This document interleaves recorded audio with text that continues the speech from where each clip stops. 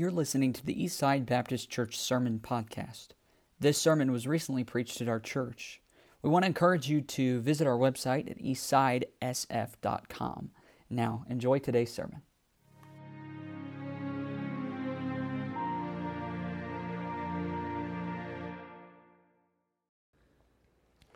James chapter 1, if you'll look there, and then we'll go back over to Joshua here in just a moment.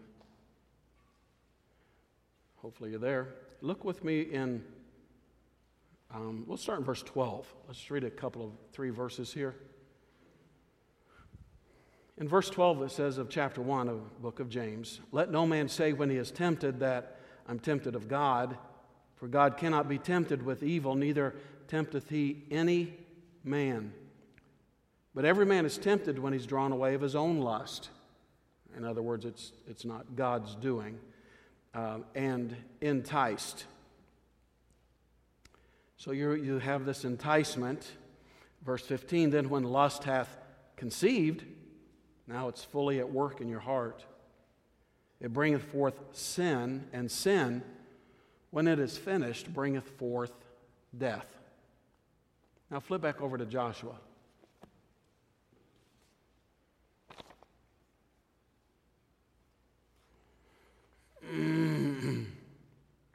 I think it's everybody's desire in here.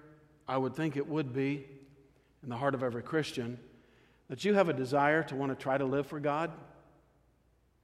That it would be your desire, if possible, that you could live your day in such a way that it would be pleasing to God. That I don't, fall into some kind of a sin that would cause me to feel like I have disgraced God or shamed His name or the house of God, the body of believers here. It's my sincere desire to not fall, step into, choose to sin. But we do that. And I think we do it more often than we're willing to admit.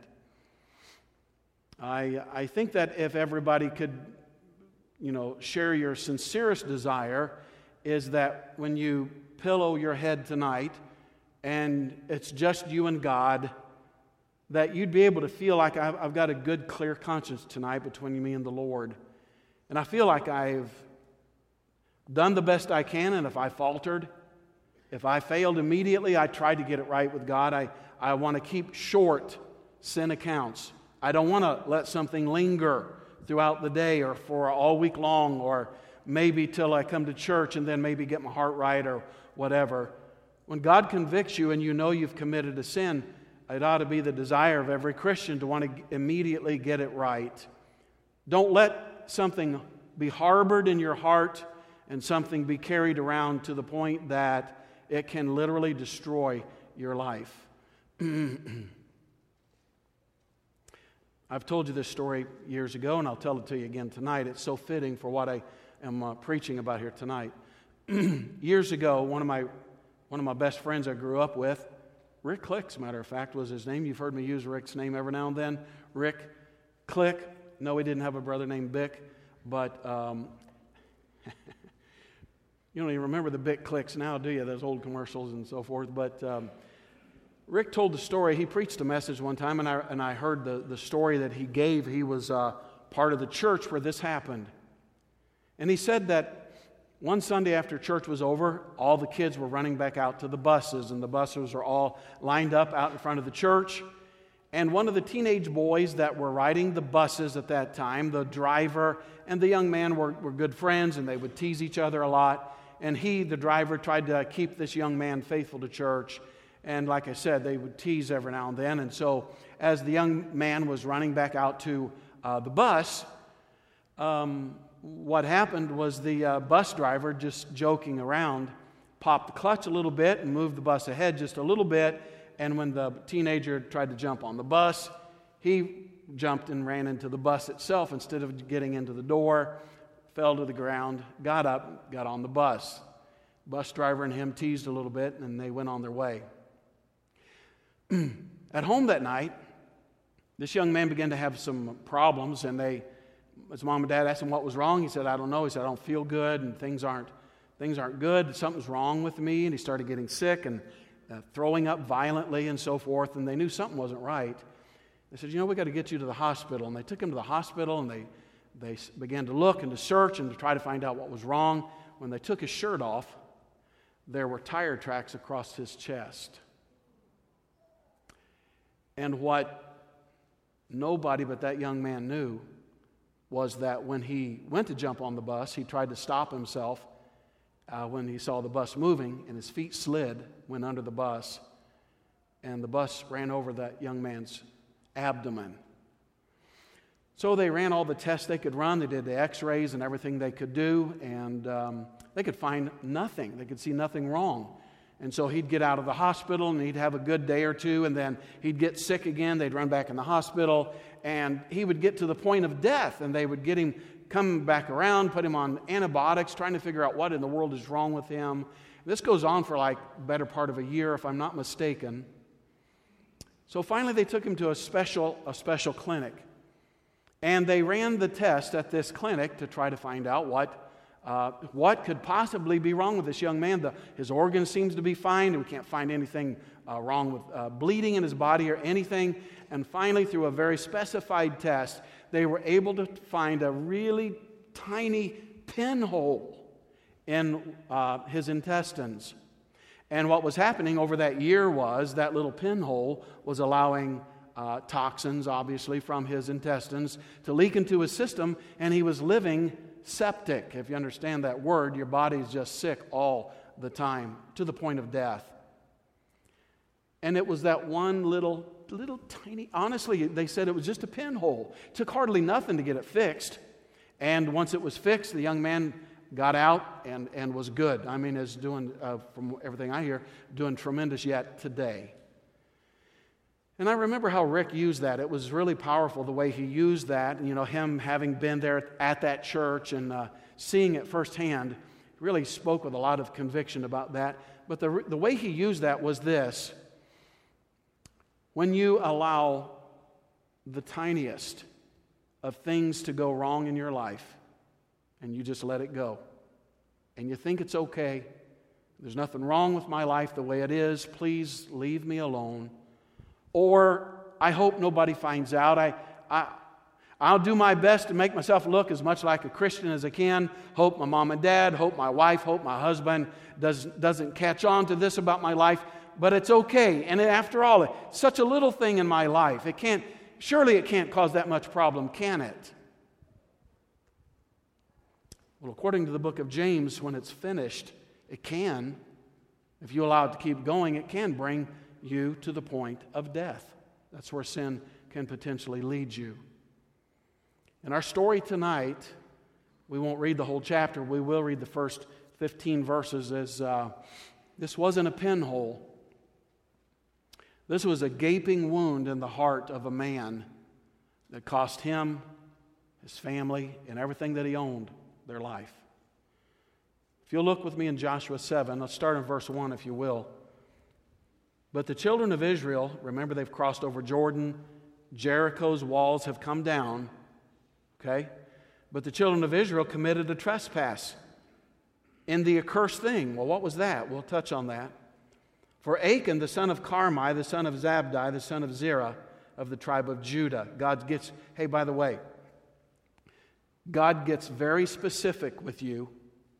I mean, God listed that long list of names to make it very clear who this was. I want you to know God knows exactly who you are tonight.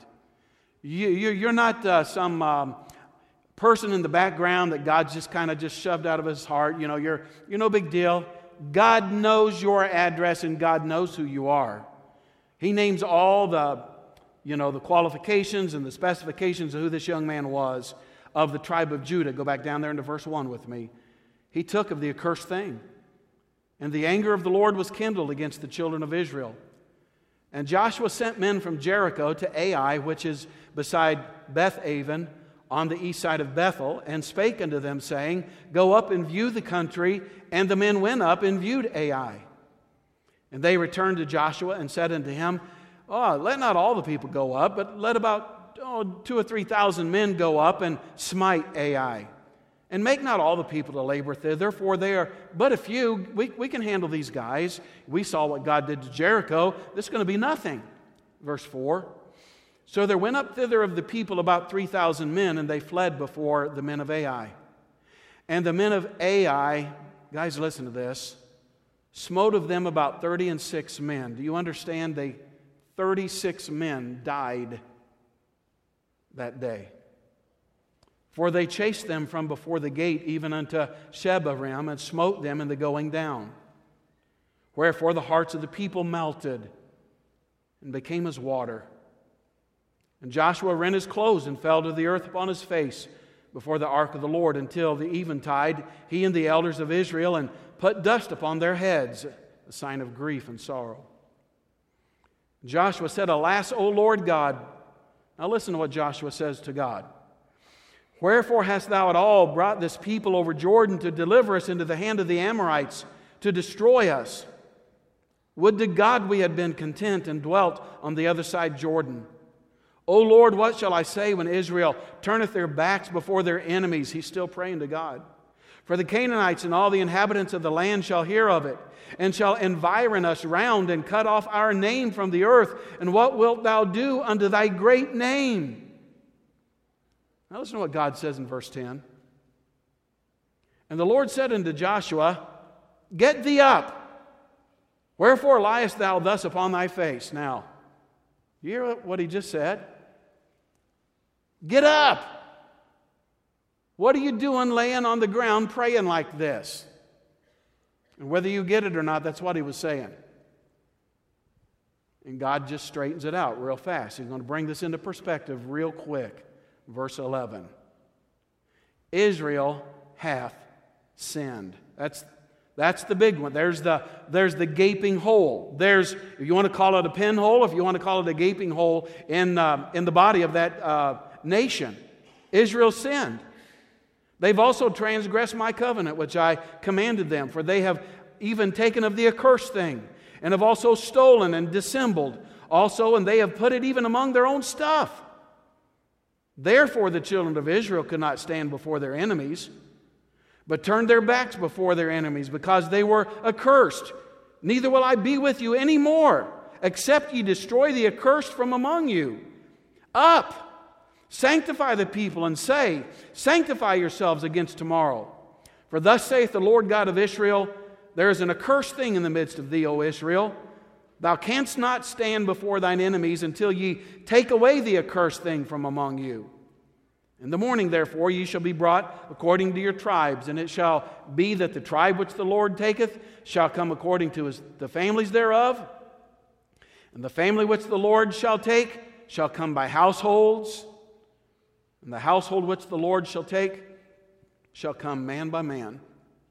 And it shall be that he that is taken with the accursed thing shall be burnt with fire, he and all that he hath, because he hath transgressed the covenant of the Lord, and because he hath wrought folly in Israel. Let me pray with you again, and then I'm going to share these thoughts. Thank you, Lord, for the privilege to be here tonight and to be in the Word of God.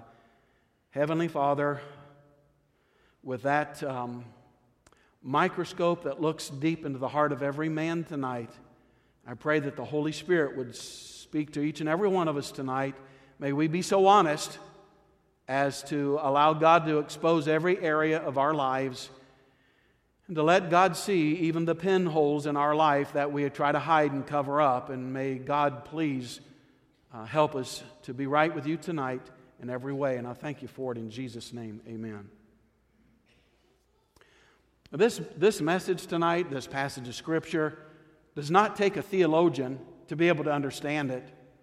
Honestly, I really believe any fifth grader could read this passage and could come away and say, well, I know why that happened, and I know what went on there. It was easy to understand. That guy did what he wasn't supposed to do, and look what it cost him. And that's what will be next Sunday night's message will be about, the payment and the penalty of all that. Horrible.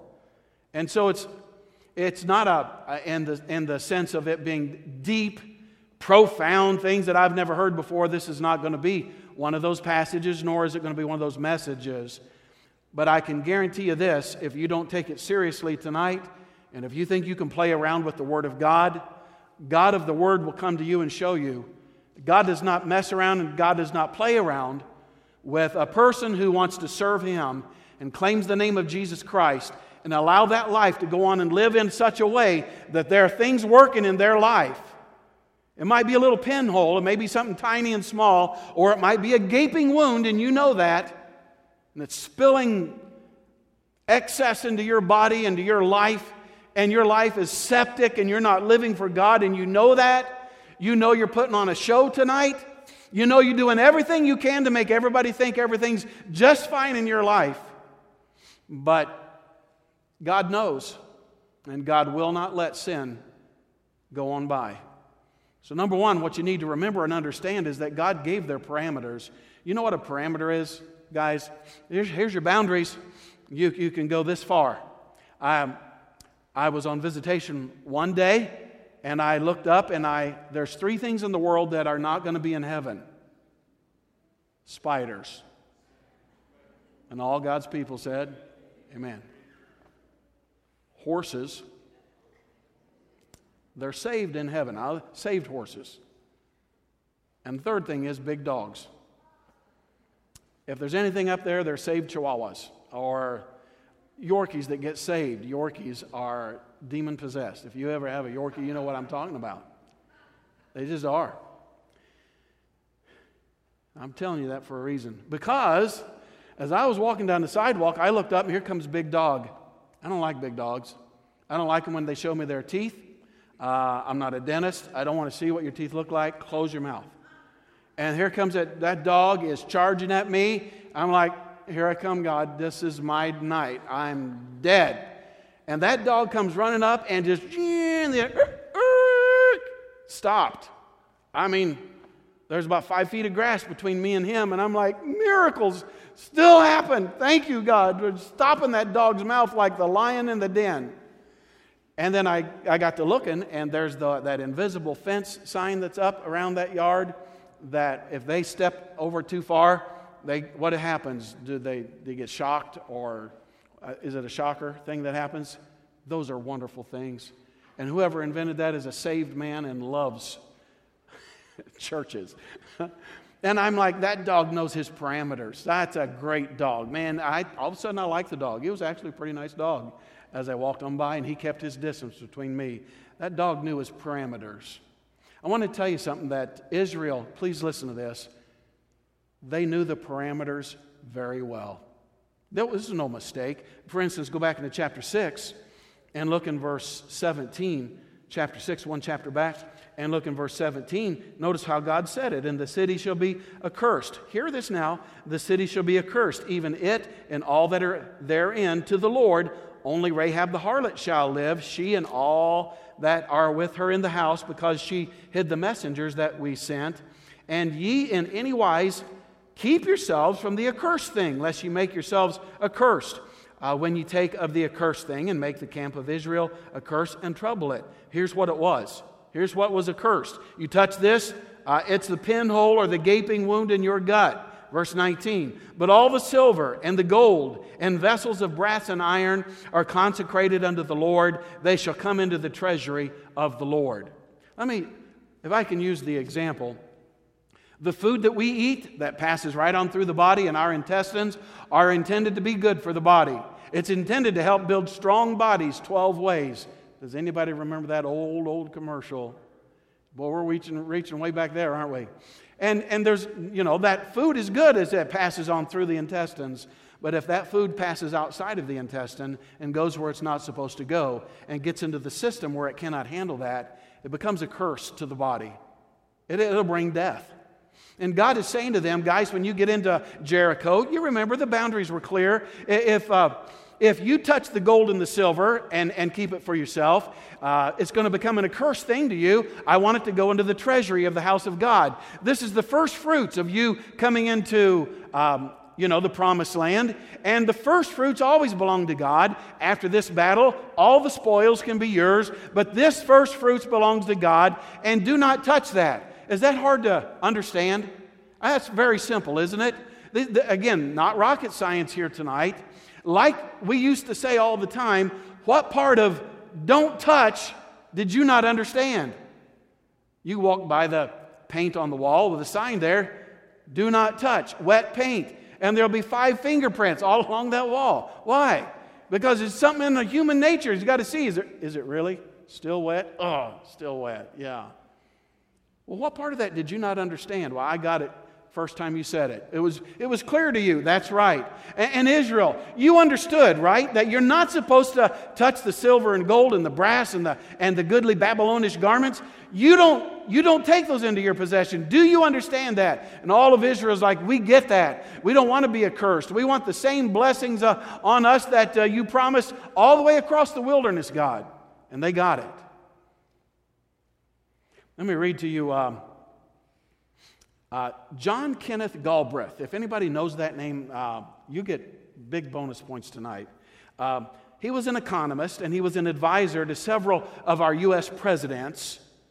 But he wrote an autobiography, and please listen to what he said here in his autobiography concerning his family's housekeeper, this lady that helped keep up the house. So he said it had been a wearying day, and I'd asked Emily, the housekeeper, to hold all telephone calls while I had a nap. Shortly thereafter, the phone rang, and President Lyndon B. Johnson was calling from the White House. Get me Ken Galbraith. This is Lyndon Johnson. He's sleeping, Mr. President, and he said not to disturb him. Well, wake him up. I want to talk to him. No, Mr. President, I work for him, not for you. When I called the president back, he could scarcely control his pleasure. You tell that woman I want her here in the White House to work for me. Why? Somebody that disobeys the president like that, why would he want her in the White House? Because she knew how to obey her authority. You know, guys, please listen tonight. It's not hard to understand. There's just things in this life we're not supposed to touch and have a part in. Don't we know that, guys? Aren't the parameters really pretty simple?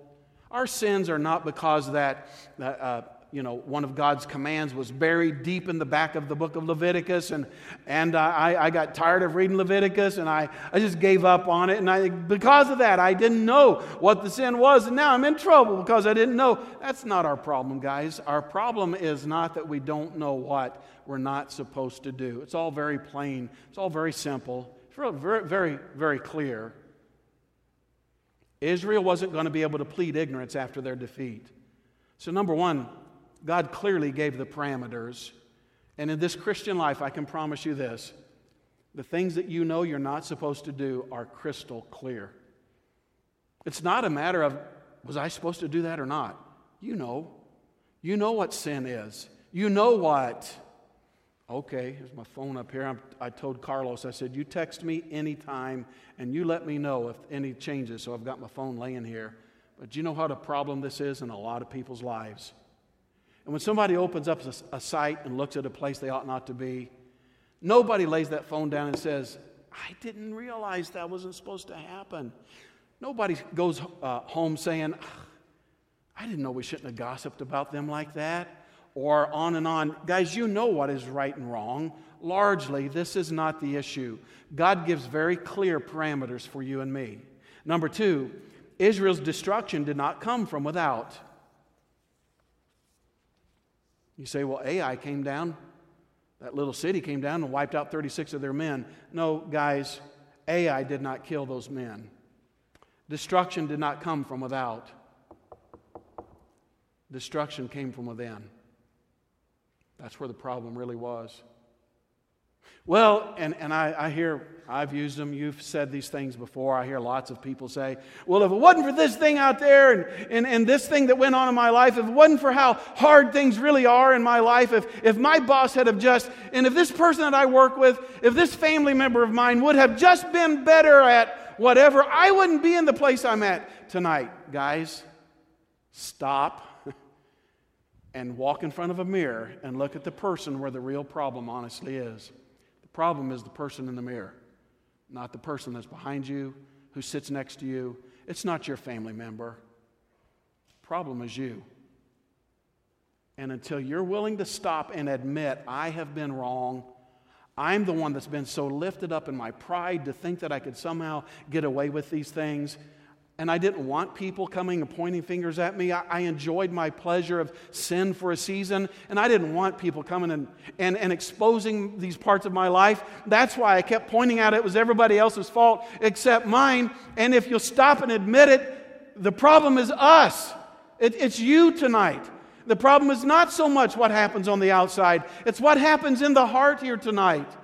And if Christians would just be honest about it tonight, recognize and understand, the problem was not with the city of Ai being so much stronger and more wicked that they could come down and kill 36 of our men. The problem was Achan. The problem was a man right inside their own camp and their own territory. And most of your problems here tonight is what's down in the depths of your heart. And if you'd be willing and honest before God to admit, I'm a proud person, and I've done everything I can to cover it up and make everybody else think it's anything else but me. And tonight, God, I'm just confessing to you, I'm the problem here tonight. Friend, until you're willing to do that, you're going to go on living this hypocritical life, never really attaining real joy of the Lord in your life, knowing what it's like to have sweet fellowship with God. Never be able to have that. Long as you're willing to go on in self-deception, trying to cover up, making everybody else think it's something else and not me. We've had nations and cities and churches, families have been ruined because of something that was going on. Somebody inside. One person was the cause of an entire nation going down. One person can be the reason God allows destruction to happen to a whole family, to a church. Do you understand that? I mean, one disloyal member of a family who's living this secret lie can cause God's anger to burn against you and the whole family, to the point He cuts off His entire blessings to them. I like how Paul tried to get the Corinthians to understand this. Chapter 12 and verse 26, 1 Corinthians. And whether one member suffer, all the members suffer with it. Or one member be honored, all the members rejoice with it. Do we understand tonight? Let me have you listen carefully before I get this last thought on this point. Guys, we are one body, and we all work together. And to the degree that we work together, man, the blessings come down upon all of us. But the fact truly is tonight that if one person decides that I can bring sin into the house of God, there's no problem with that. It's not going to have an effect on anybody but me. You're sadly mistaken tonight. You have an effect on the entire body. Old J. Vernon McGee. Anybody ever heard him talk? J. Vernon McGee said, here's his quote. He said, and he pastored for 40 years, I saw more churches ruined by women and men who pretended to be so in love with church and God, but behind the scenes they were destroying the whole operation. He said, I was a pastor for 40 years, and I could tell you story after story of the antics or the actions of the super-duper saints, those really good people in church who are destroying the house of God. Going out afterwards, talking, saying, doing, destroying the very house of God. One little tiny pinhole ruining the whole thing.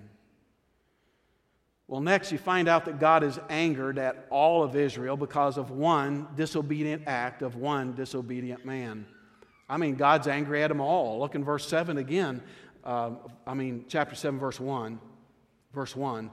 But the children of Israel committed a trespass in the accursed thing, for Achan, the son of Carmi, the son of Zabdi, the son of Zerah, the tribe of Judah, took of the accursed thing. Listen to what it says. God wanted us to see this, guys. Don't miss it.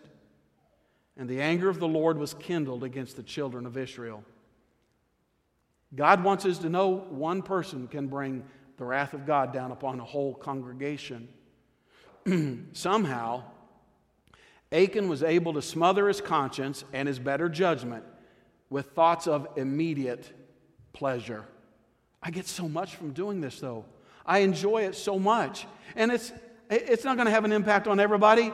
It's going to be fine, just fine, as long as I can have my way. And then you get seared in your conscience and you don't care what happens to everybody else. Some daddy doesn't care what happens to the rest of his family, his wife and children, or some wife or some child in that household. Just doesn't care anymore what happens to the rest of the family, because I'm getting my way and I'm getting my pleasure because of one man, one person.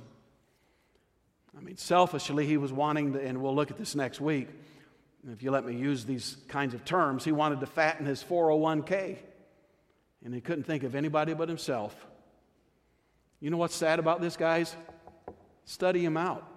Look at the tribe and the family that he came from. Hey, this guy came from a good family. This guy came from a family that told him what was right and wrong. If we could bring him into today, you could say this is the guy that was in church all the time. This was a guy whose family brought him to the house of God and taught him the things of the Lord and showed him what was right and what was wrong. I mean, this guy was from a really good family. How does that happen? Somebody growing up right in church and yet allowing those kind of things to work in his life. And here this man from a good Christian family is living his life on his own terms. He doesn't need anyone else to tell him what to do. I'm happy with the way I'm living my life. Leave me alone. You know what's really sad, Mom and Dad? And you've heard me make this quote over the years. If a child is allowed to continue doing things their own way in direct disobedience to their parents or their authorities, eventually they will apply that same disobedience to God. And that's going to come at a very high price to that child. Sad. Private sin, guys, hey, listen, there's no such thing as private sin. It's not really private.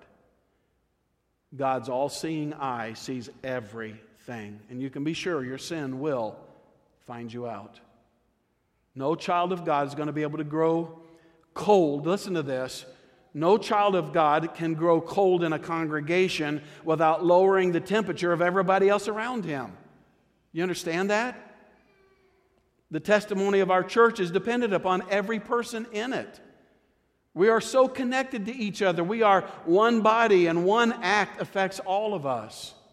One bad attitude can ruin it all. You know what happened? Joshua failed in the simplest of the basics. Look in verse 2 and 3 now.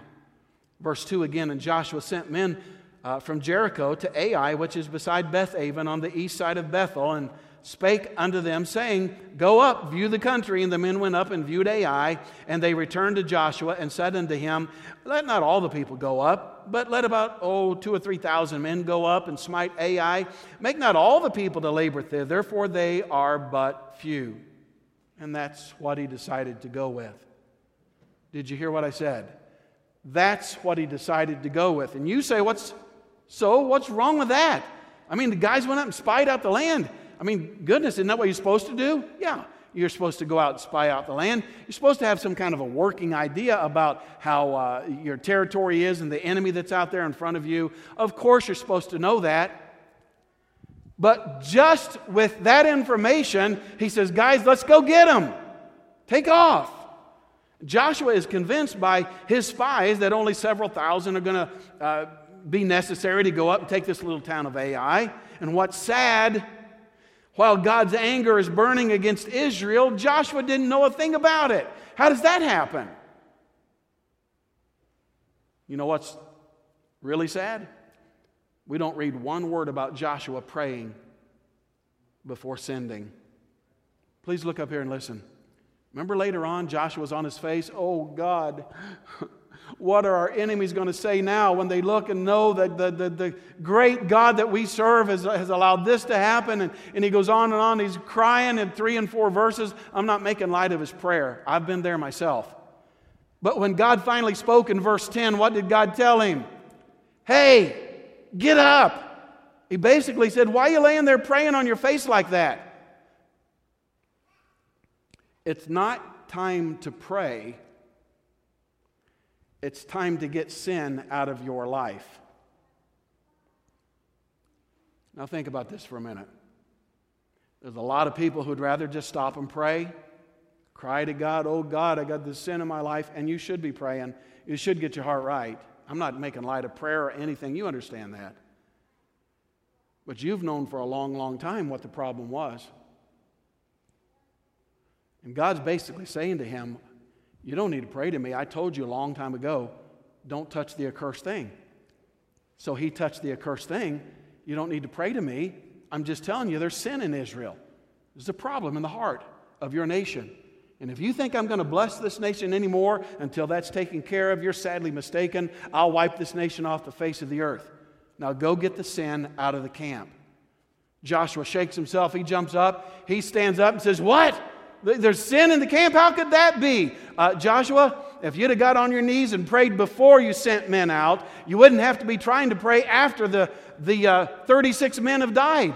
If you'd have just cried out to God, Lord, the plan looks like this and I think we're good to go. Can you give me the green light to go? And God would have said, red light. Don't you dare go up and fight a battle with this kind of sin going on in your life. Somebody in camp has touched the accursed thing. And until you get rid of the accursed thing out of the camp, you're wiped out. You're hopeless. God could have told him that. God could have spared him the life of several men. 36 homes would not have had to have their wives weeping and sobbing at night, missing their husband or their son, who went up and died in a battle because a leader failed to pray and somebody thought it was okay to have their own way in their own life. I want to live my life for me. It's all about me. It's not going to have an effect on you. Listen to me. It does have an effect on everybody around you. It's the most selfish individual who chooses to go ahead into sin and think that it's going to be okay for me because I'm getting my way. God have mercy on that man or that woman or that teenager or whoever it might be that just decides, I'm living my life my way, while you destroy an entire family, church, or nation like it happened to Israel here. Sometimes, guys, it's not time to pray. Sometimes it's just time to get up and do what's right to do in your life and get it right. You know, it doesn't matter how successful you've been in the past, how many Jerichos you've taken down. It doesn't matter how great a teacher, singer, leader, whatever it is you've been. It doesn't matter how much experience you have. You cannot be useful in God's service with known sin in your life. You just cannot. Song of Solomon tries to tell us that it's the little foxes that spoil the vines. It's the little sins that we don't deal with that ruin a loving relationship with God. And you'll always be running, even from the little battles, guys, in your life. Those AIs, always running away from them, always suffering defeat, never seeming to get the victory. Now, when I said it's not time to pray, it would be time to get with God for sure and confess what's going on in my life. That young man I told you about at the beginning of the story, the bus ran over him, a little pinhole in his intestine. It took him submitting himself to the doctor to allow him to go under the right kind of equipment to allow them to find where the infection was, to where that young man finally got victory in his life and he's living a good, strong, healthy life now. Until you're willing to submit yourself to that all-seeing eye of God and say, God, look, here's what's happened. Here's where I've gone astray. I know that. Can you look into my life, God? I need that healing balm. I need your forgiveness and cleansing in my life. I want to come back. I want to come back all the way. I'm tired of having this septic life that's never able to get beyond where I've always been. And I would ask you tonight, if there's someone here tonight, some mom or dad who knows tonight you've been playing around with this little sin in your life, thinking there's no problem with that, it's not going to have an effect on really even so much me or my own family, you're sadly mistaken tonight. Would you be willing to make it right with God tonight? Some mother here tonight who's living some secret sin in your heart, and you know that. It's undermining the blessing of God in your life. Some teenager, some little boy or girl here tonight that knows in your heart you've been living a double life, And while you come to church, you try to make everybody else think you're just this kind of person, and yet in the depths of your heart, you know what God is seeing tonight. And I would challenge us here this evening, God help us if God would show us what happened to Israel by one man's life, how it could destroy 36 families and rip their families apart, and one entire nation suffer defeat. And if God shows us that here tonight, surely we'd be willing to do a little self-examination between us and God tonight and get my heart right with the Lord tonight, that the blessings of God could fall upon me once again.